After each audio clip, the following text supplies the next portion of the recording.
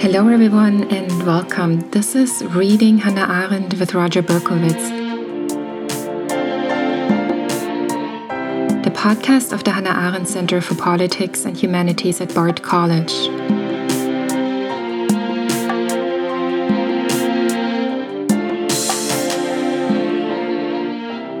The Hannah Arendt Center provides an intellectual space for passionate, uncensored, and nonpartisan thinking in the spirit of Hannah Arendt.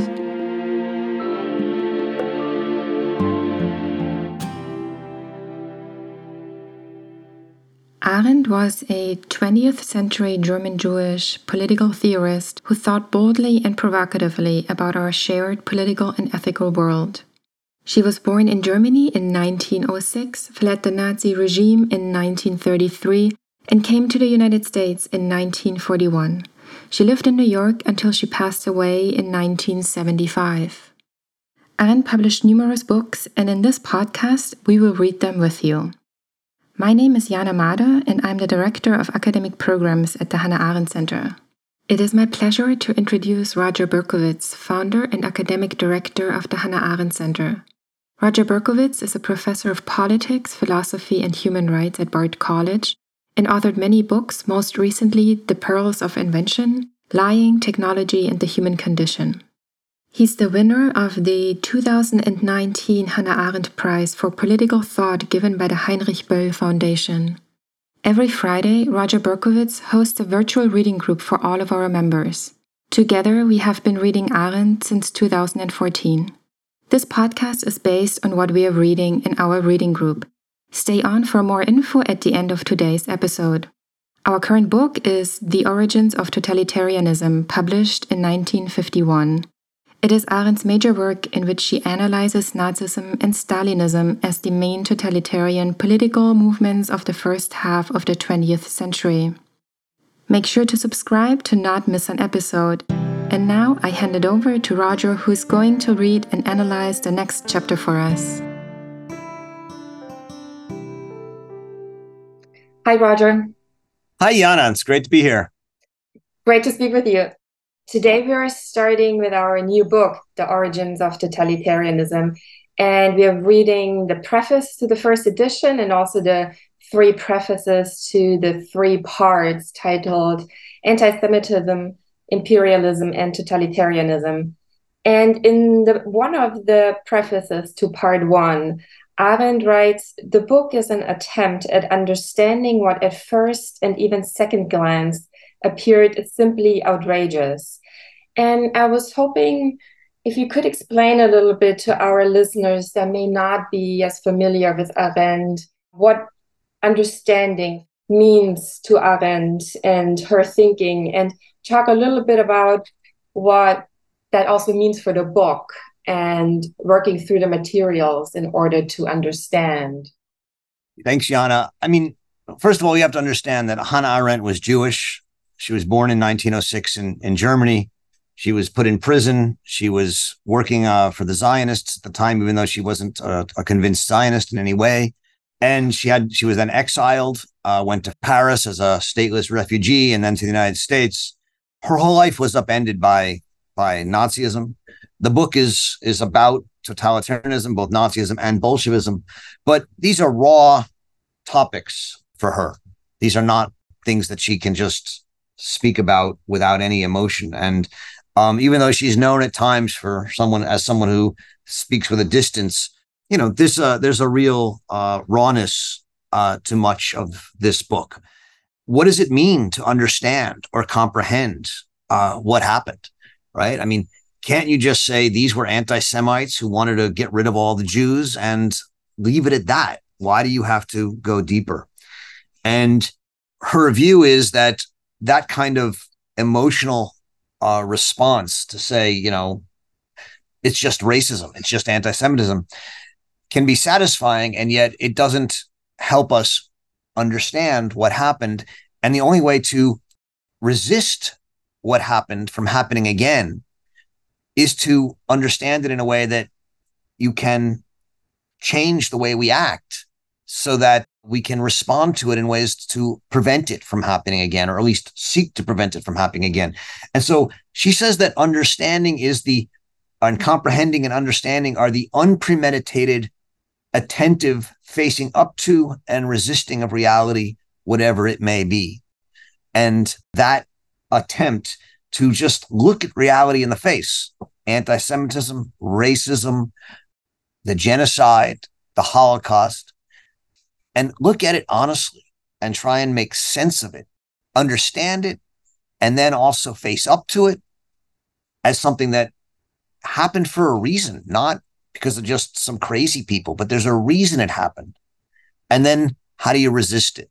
And that's what the book's about. And that's why this is such an important book, because the reason for these things aren't going away. The kind of feeling of loneliness, homelessness, rootlessness, the kind of angst and feeling of unsettledness that's so common in the modern world is the soil in which totalitarianism can grow. And so the book is about facing that head on, trying to understand it, and trying to think it through in ways that will allow us to resist it. That is the perfect transition to my next question. I wanted to bring up our conference, Friendship and Politics, that is going to take place in October here at Bard College. You can also attend virtually. But because the book has become popular again in these past years, I was wondering how it is connected to the topic of friendship, if you can speak a little bit to that, mass loneliness, being uprooted, and all of these topics. Yeah. So, I mean, the conditions that made the world ripe for totalitarianism were this kind of metaphysical homelessness and loneliness, this feeling that we don't have meaning. And humans need meaning. That's one of the fundamental, if you want to think about what does it mean to be human, we desperately want to think that our lives are valuable. We suffer a lot. We suffer sickness, we suffer loss of family or kids or friends. If we're going to get through that, we have to think it's for a purpose. And, at times, gods, religions, traditions, families, a sense of place have given us meaning. And in this modern world there's a real feeling that, well, what is it all for? We don't believe in a lot of these things. What makes it worthwhile? And one answer is, well, we're actually part of a master race. Or we're part of a master class, the proletariat, and we're going to inherit the world. And therefore, we can kill those people who stand on our way, and it's what makes the world meaningful. And that's the totalitarian response. And she's like, look, it's a response that answers a modern need, and you have to take it seriously. But another response might be a political response in which, amidst our plurality and our differences, we try and find not only where we disagree, but also where we agree, and we come together. And that's what she means by friendship as a politics. Friendship in which we learn to respect other people, even if we fundamentally disagree with them. And they respect us, even if they fundamentally disagree with us. And we find what we share and what we can respect in each other. And that baseline of learning to trust and live with a friend amidst your differences is what is both personal friendship, but also is the foundation for a politics of friendship that Arendt imagines. And that's what we're going to be exploring, both those sides of friendship in the conference. Right. Taking place October 12th and 13th here at Bard College, but you can also attend virtually. Thank you, Roger. And we're now listening to the 4 Prefaces to Origins. Thank you very much, Jana. It's a pleasure.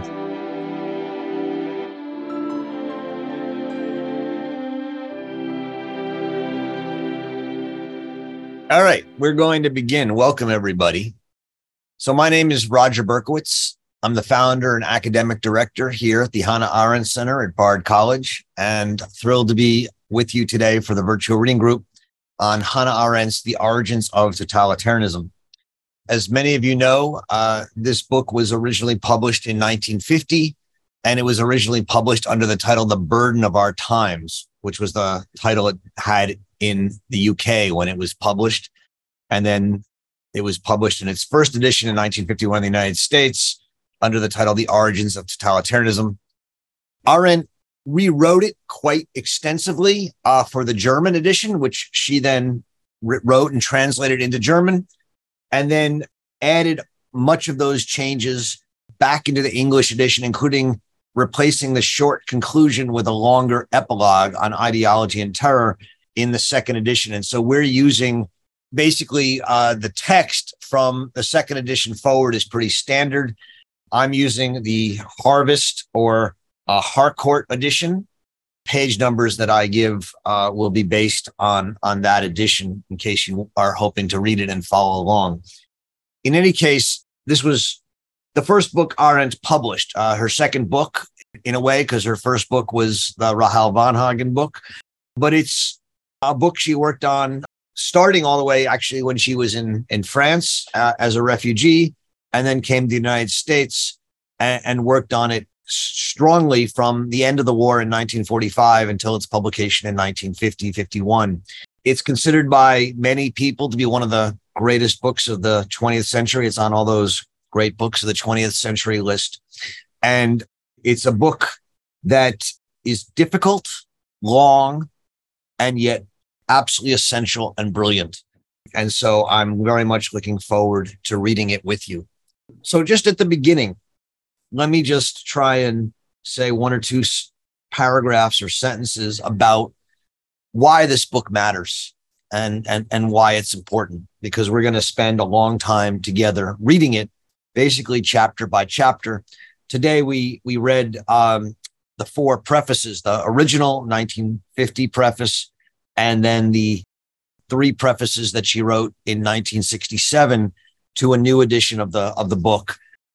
So almost 20 years later. And those bear the markings of the times in which they're written, and we'll talk about them. But overall, in this book, The Origins of Totalitarianism, Hannah Arendt seeks to answer a very simple question, which is, what is totalitarianism? And she does so by looking at two versions of mid-20th century totalitarianism. She thinks they're the two first versions of totalitarianism that have ever existed: Nazism in Germany and Bolshevism in the Soviet Union.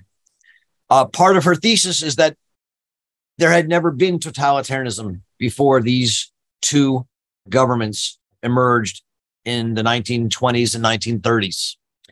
She understood totalitarianism in a very, well, I was going to say very specific way, but it's complicated. But what I want to mean by that is that if there's one definition that we can have of what she means by totalitarianism, it is the total, and that's the word total, totalitarian, the total evisceration of human freedom. There had been many kinds of governments in the past, right? There'd been democracies, oligarchies, aristocracies, tyrannies, authoritarian governments, monarchies. But even in a tyranny or a monarchy, there's freedom. There's freedom in the private realm, right? The monarch or the tyrant basically wants to control what you do in public. Totalitarianism is different. It seeks the total evisceration of human freedom. And it seeks that not only in a particular state or nation, but on a global level, because it has to constantly grow and move out and expand. And so totalitarian rule, she says, aims for the total domination of the population of the earth, the elimination of every competing non-totalitarian reality. The ambition of totalitarianism is enormous. It wants to take over the whole earth and eviscerate all spontaneity, all freedom. Since one person who can think and change their mind and say, you know what, this totalitarian reality is not real. One person can pierce the totalitarian control of reality.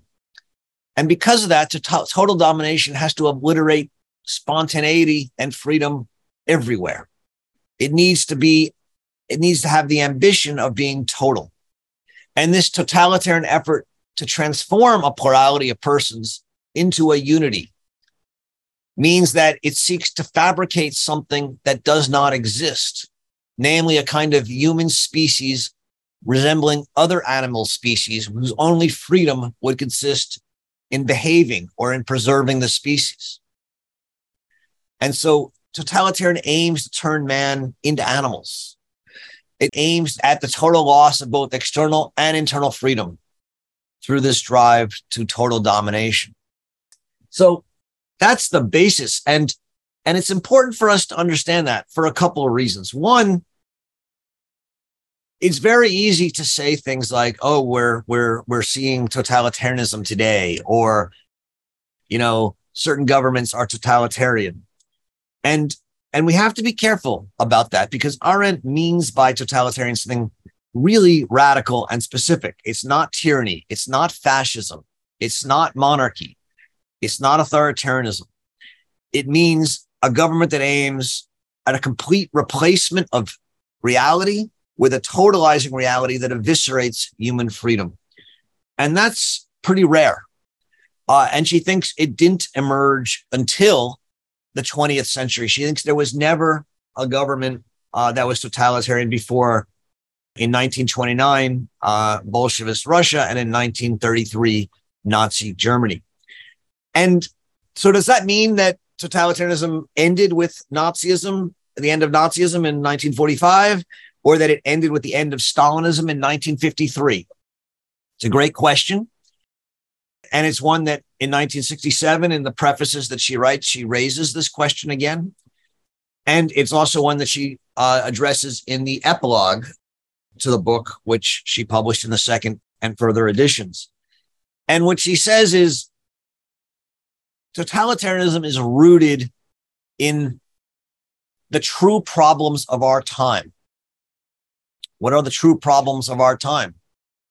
She mentions them in the beginning, in the opening preface to the book. So on page Roman numeral 7, she wants to say that under the most diverse conditions and disparate circumstances, we watch the development of the same phenomena: homelessness on an unprecedented scale, rootlessness to an unprecedented depth.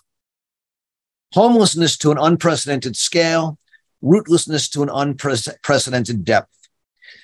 Homelessness and rootlessness are the problems of our century. We create masses of people who are homeless and rootless. What does that mean? Well, it can mean literally homeless, people who are refugees. And the problem of refugees is going to be a huge problem of this book, something we're going to talk a lot about.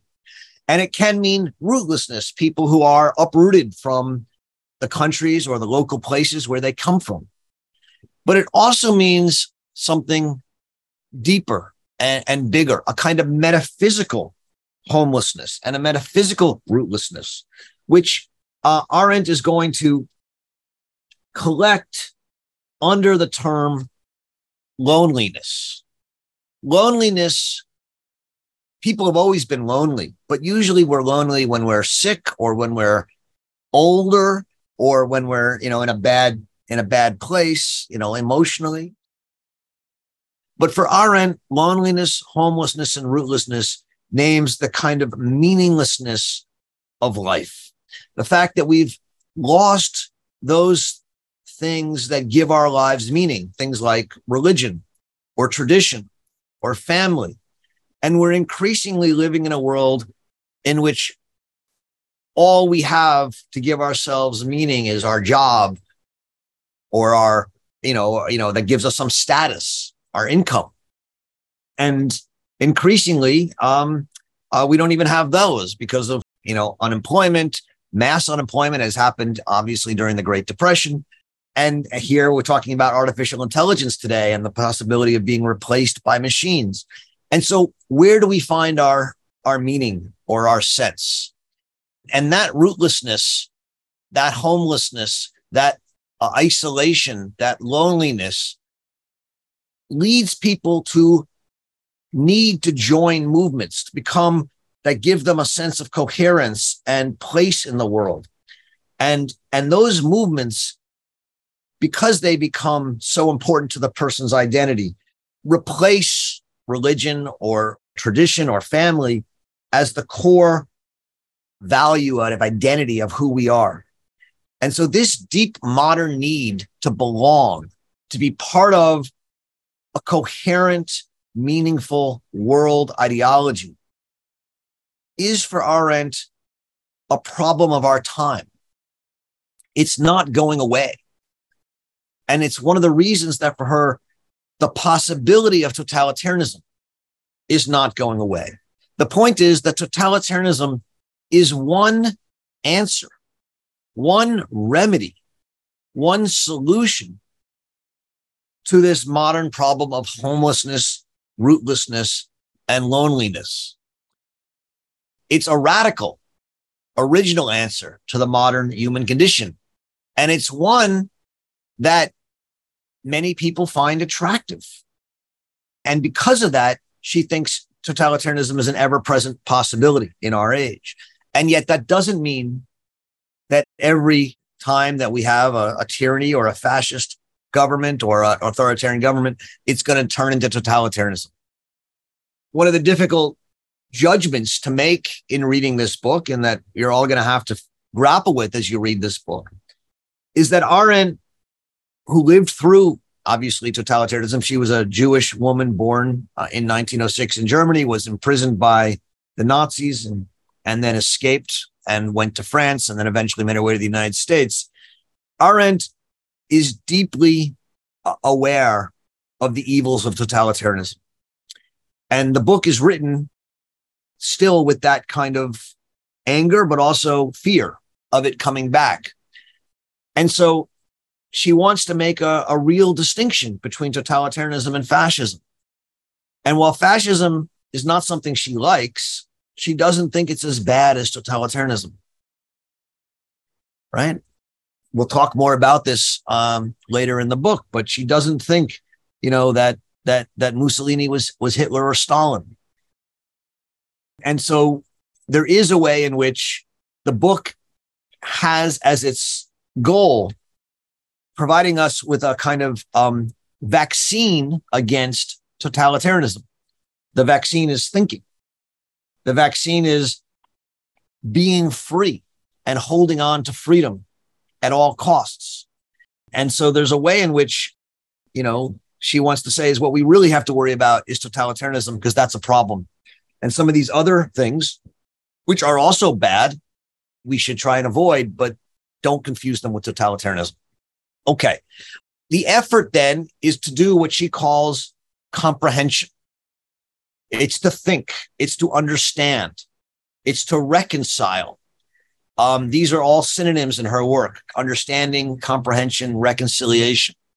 In the preface to Anti-Semitism, the first preface from 1967, she defines comprehension in her in a quite elaborate way.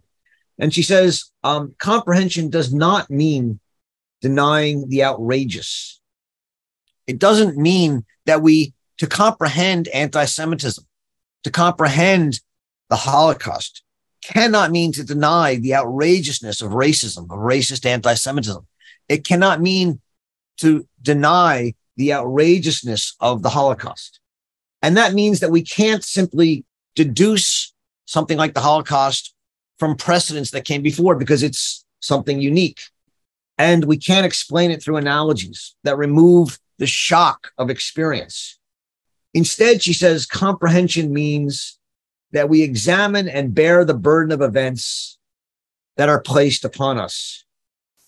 And as she says, both in that preface to Anti-Semitism and also in the original preface from 1950, comprehension in the end means the unpremeditated, attentive facing up to and resisting of reality, whatever it may be.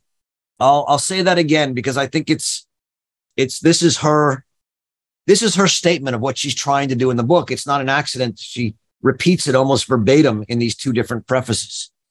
Comprehension is the unpremeditated, attentive, facing up to and resisting of reality, whatever it may be.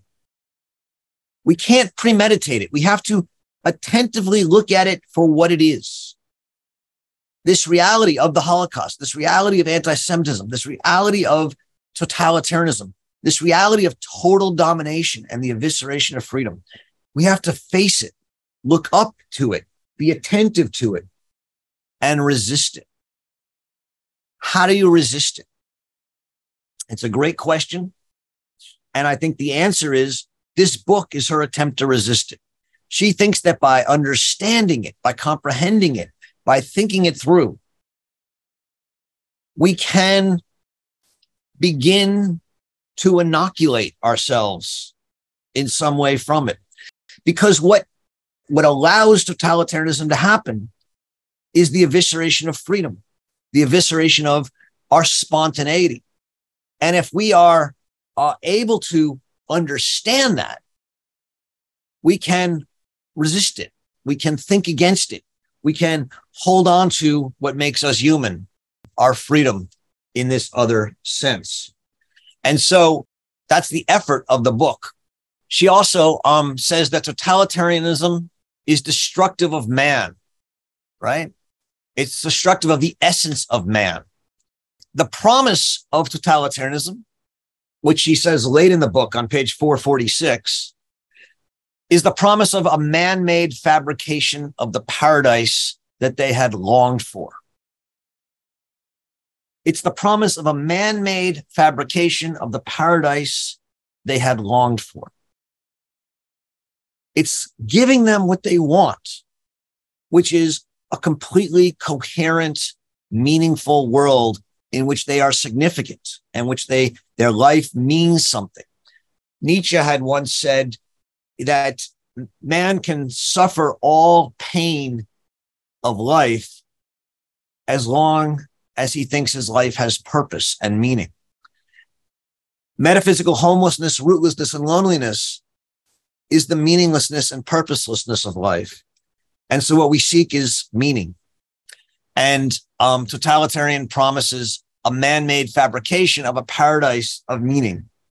But in doing so, we destroy man because man is free. We destroy what she calls human freedom, and thus we destroy what she calls human dignity.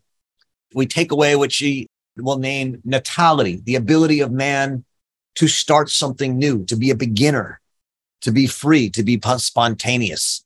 And that is the effort of totalitarianism.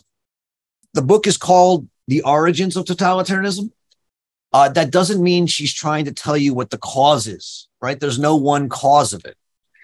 She's not giving here what we would think of as a social scientific approach, where you can sort of analyze something and find, where it started or the cause. She thinks there's multiple, what she'll call elements of totalitarianism.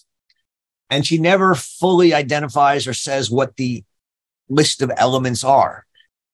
It's a list that grows and shrinks, and we can come up with, our own version. But some of the basic ones are anti-Semitism, racism, imperialism, power for power's sake, the demise or the disintegration of the nation state, terror, and ideology. These are some of the basic elements that we'll be addressing in our reading of the book. The book is divided into 3 parts, which were actually published originally as 3 separate books. The first book is anti-Semitism. The second book is imperialism. The third book is totalitarianism. And she says in the original preface, anti-Semitism, imperialism, totalitarianism, one after the other, one more brutally than the other, have demonstrated that human dignity needs a new guarantee, which can be found only in a new political principle, in a new law on earth. In this triad of anti-Semitism, imperialism, and totalitarianism, what we see is the rise of total domination, the rise of, as I said, the attempt to destroy mankind, to destroy human dignity, to eviscerate human freedom. And what we need to develop or need to think is a new guarantee, a new principle, a new law on earth. What is that new law going to be? What is it that can resist totalitarianism? At one point in the book, in chapter 9, she's going to suggest that it's going to be something like the right to have rights, which is a a phrase that's become a catchphrase and not very well understood. But in the end, what it means is the right to be meaningful, the right to live in a political world in which what you say and do is heard and listened to and taken seriously.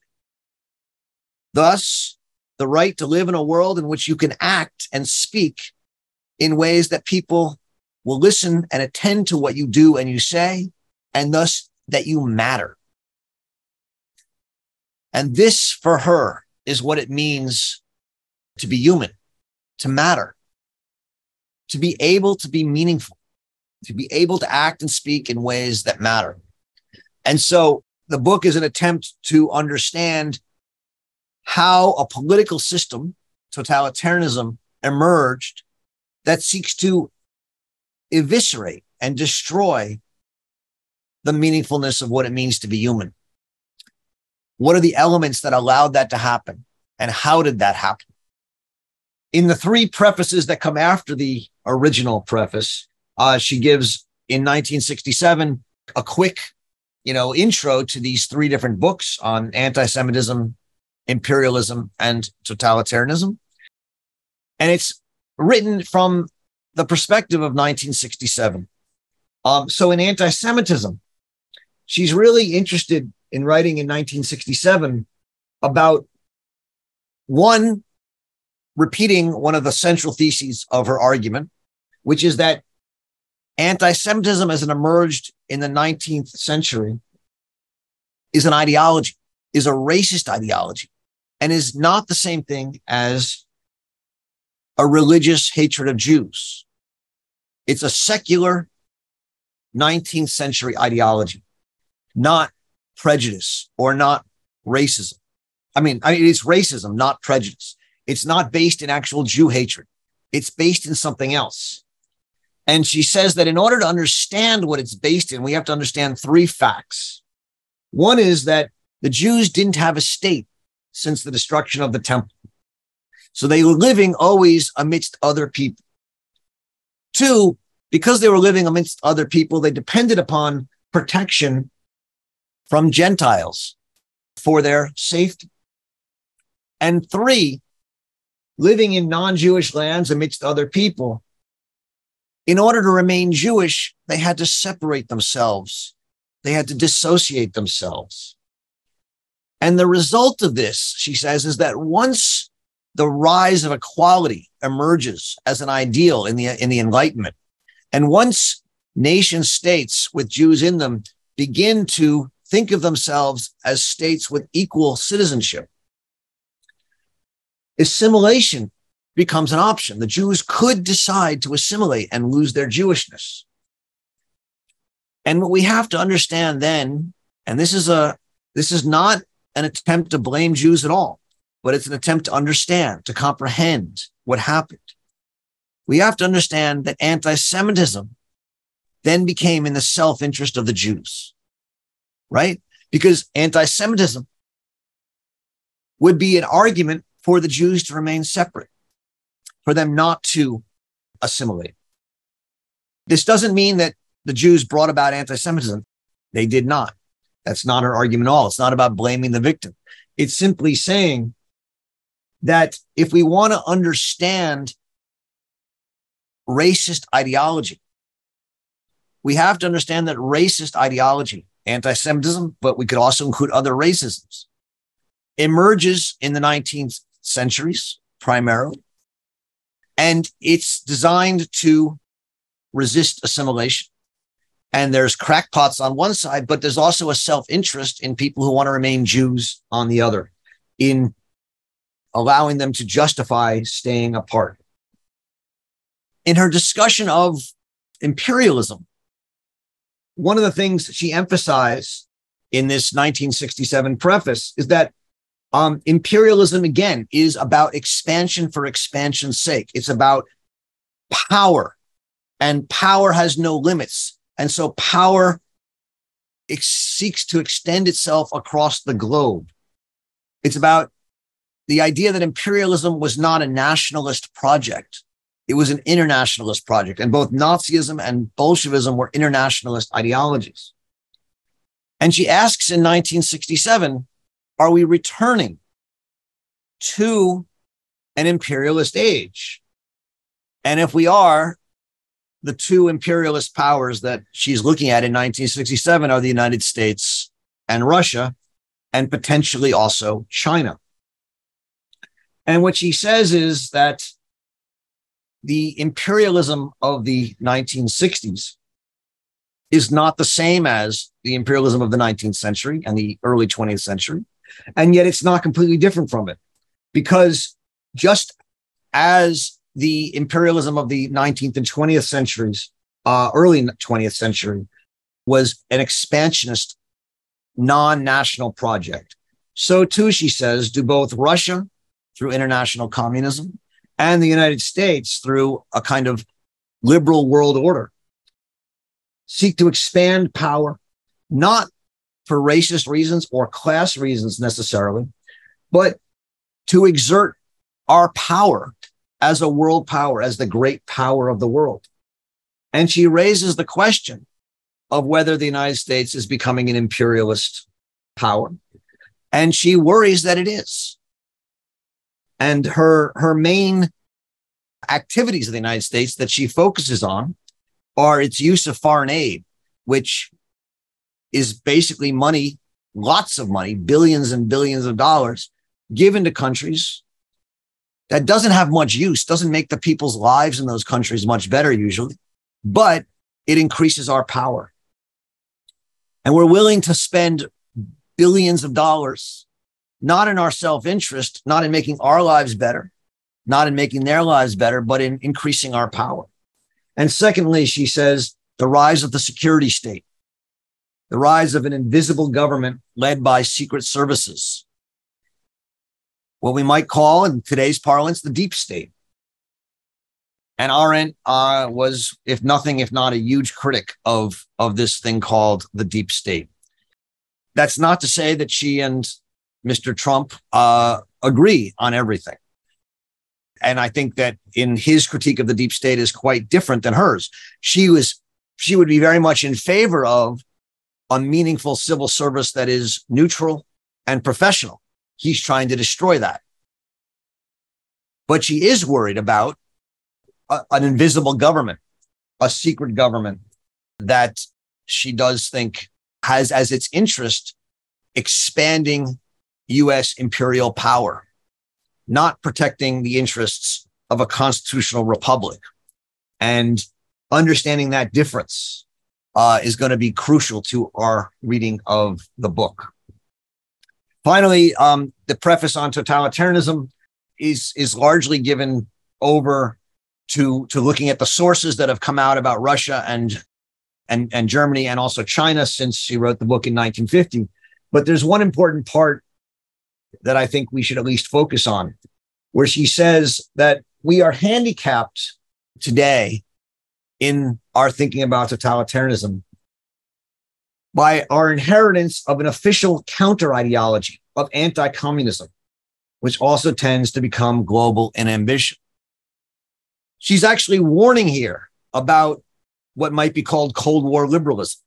She's warning here about those who would say that we should pursue a foreign policy of expansionary anti-communism to make ourselves do a great world power, which she says tends to become a global ideology.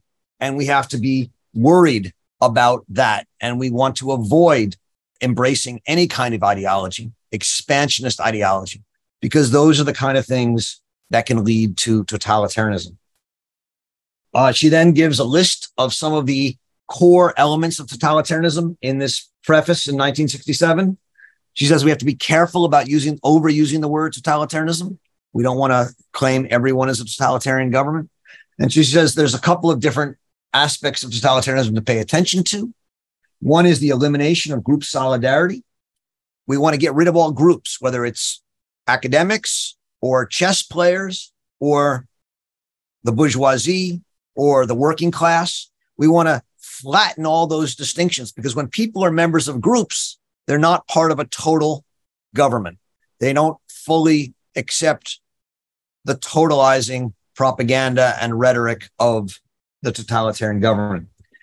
A second element is that facts that oppose the official fiction have to become non-facts. And we'll spend a lot of time talking about her understanding of the way totalitarianism creates a fictional world and attacks all facts that oppose it as non-facts.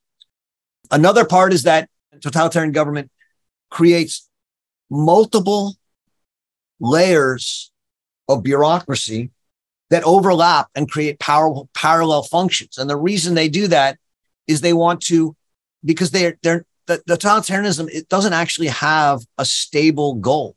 Its goal is constantly shifting. And if one bureaucracy becomes too ensconced in a goal, it actually becomes the kind of group solidarity that needs to be opposed. And so you need multiple governance bureaucracies so that the totalitarian movement can always pick the one that is most useful at a time. She talks about the rise of the police to replace the executive branch, the creation of objective enemies or criminals who have committed no crime. So, for example, Jews in Nazi Germany or bourgeoisie in Soviet Russia. They don't commit a crime. There's nothing they've done, but they become enemies of the people simply because of who they are. And finally, terror. And terror is going to become a huge theme in her book. Okay, I'm going to stop there. That's sort of a basic introduction both to some of the major themes of the book and these three prefaces that she wrote in 1967, as well as the original 1951 preface.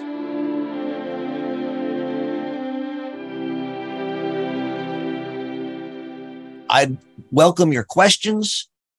John. Okay. Yeah. Arendt's understanding of totalitarianism, I think, corresponds to Orwell's 1984 as opposed to Huxley's Brave New World. And today, I think we're far more endangered by the Huxley version of totalitarianism. That is, it lulls us to sleep. Freedom is no longer necessary because we are lulled by the media, and the technology today, digital technology today, is a far more dangerous weapon in the minds of totalitarian rulers. It's also, totalitarianism seems to me to face a greater threat from the corporate sector than the political sector. That is the plutocracy, the de facto plutocracy that we have now.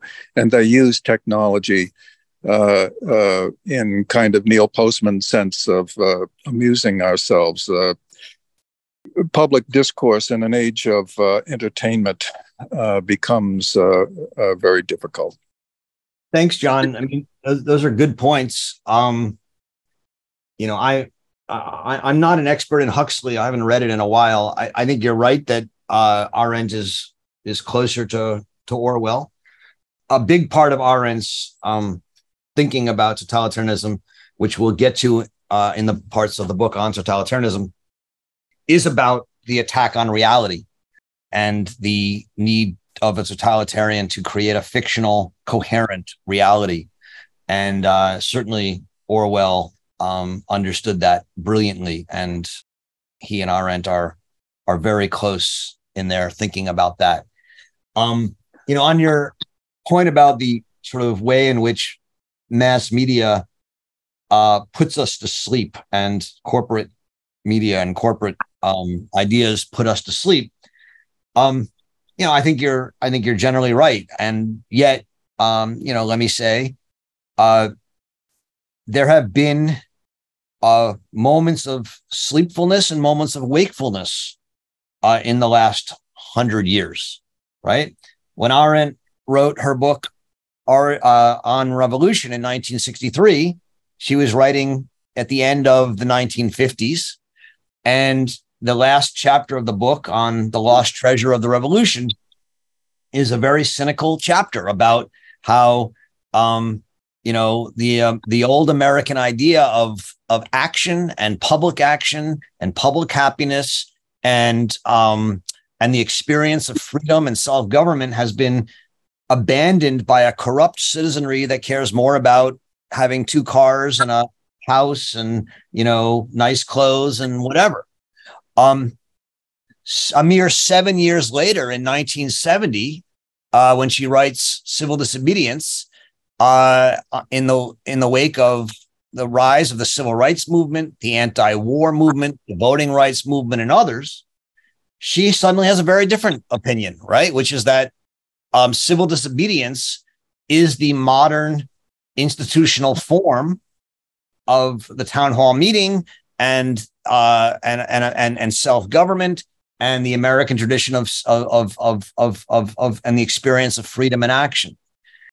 I think one can see the last 30 years some similar waves.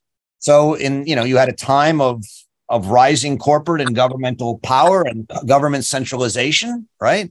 Huge government centralization in this country from the 1970s, 60s and 70s through, the early 2000s. And then what happens? The rise of a massive anti-government right-wing freedom movement. Now, some of us may not like it. Some of us may like it. I don't want to judge it, but a massive citizenry movement, the Tea Party leading into the MAGA thing, which has mobilized, millions of Americans against what they see as an overly intrusive central government and corporate structure. Exactly what you're talking about. And when that happened, what have you begun to see? The mobilization of people on the left that are suddenly, whether it's Occupy Wall Street or Black Lives Matter or, just generally, people trying to get into politics. Many of my students go into politics on the left. And so what I'd say is I wouldn't be so cynical. I think what we have to understand is it is human nature that at certain times, we'd rather focus on our individual lives. And yet there is at least somewhat alive a real sense and belief that one can make a difference in the world. And a lot of people are trying to do so. They just disagree. There's people on the right, there's people on the left, there's people in the middle, and there's real action. And I think it's important to credit that. And instead of my own view as a teacher of young people is to say, let's not be, if you're cynical and you're upset, there's a tradition of citizen action that you can get involved in. And that's, I think, a very hopeful way of reading these materials. We're sort of out of time, and I see there's still a lot of questions. All I have to say is that we have almost 5 months of reading this book together, and we're going to have a lot of time to do so. And all the issues that we're talking about today are going to keep coming back up. So I very much look forward to getting your questions and getting them out. If you do have questions that you really want to ask, you can email them to me and I'll bring them up in future sessions. We're not meeting next week because it's Rosh Hashanah, and we will then reconvene on the 22nd, I believe, of September, and we'll be reading the first chapter of the book, Anti-Semitism. It's a short chapter, but a very, very rich and interesting one. So I hope you get to pay attention to it. I hope you enjoy reading Hannah Arendt, and we'll see you in 2 weeks. Have a very happy holiday if you celebrate. Gracias, Professor Roger. Thank you. Ciao. Oh, ciao. Bye. Bye-bye. Thank you. Bye-bye. Thank you. Thank you so much for listening. Make sure to follow the podcast and leave us a like in case you enjoyed this week's chapter reading. This is Reading Hannah Arendt with Roger Berkowitz, and we hope you'll be back next time. If you'd like to participate in discussions, please become a member of the Hannah Arendt Center and join our weekly reading groups. We'd love to see you every Friday. For more info, visit our website at hac.bard.edu and follow us on Twitter at Arendt Center or Instagram at Hannah Arendt Center at Bard. My name is Jana Made, and I look forward to welcoming you back next week for another episode of Reading Hannah Arendt with Roger Berkowitz. Goodbye and auf Wiedersehen.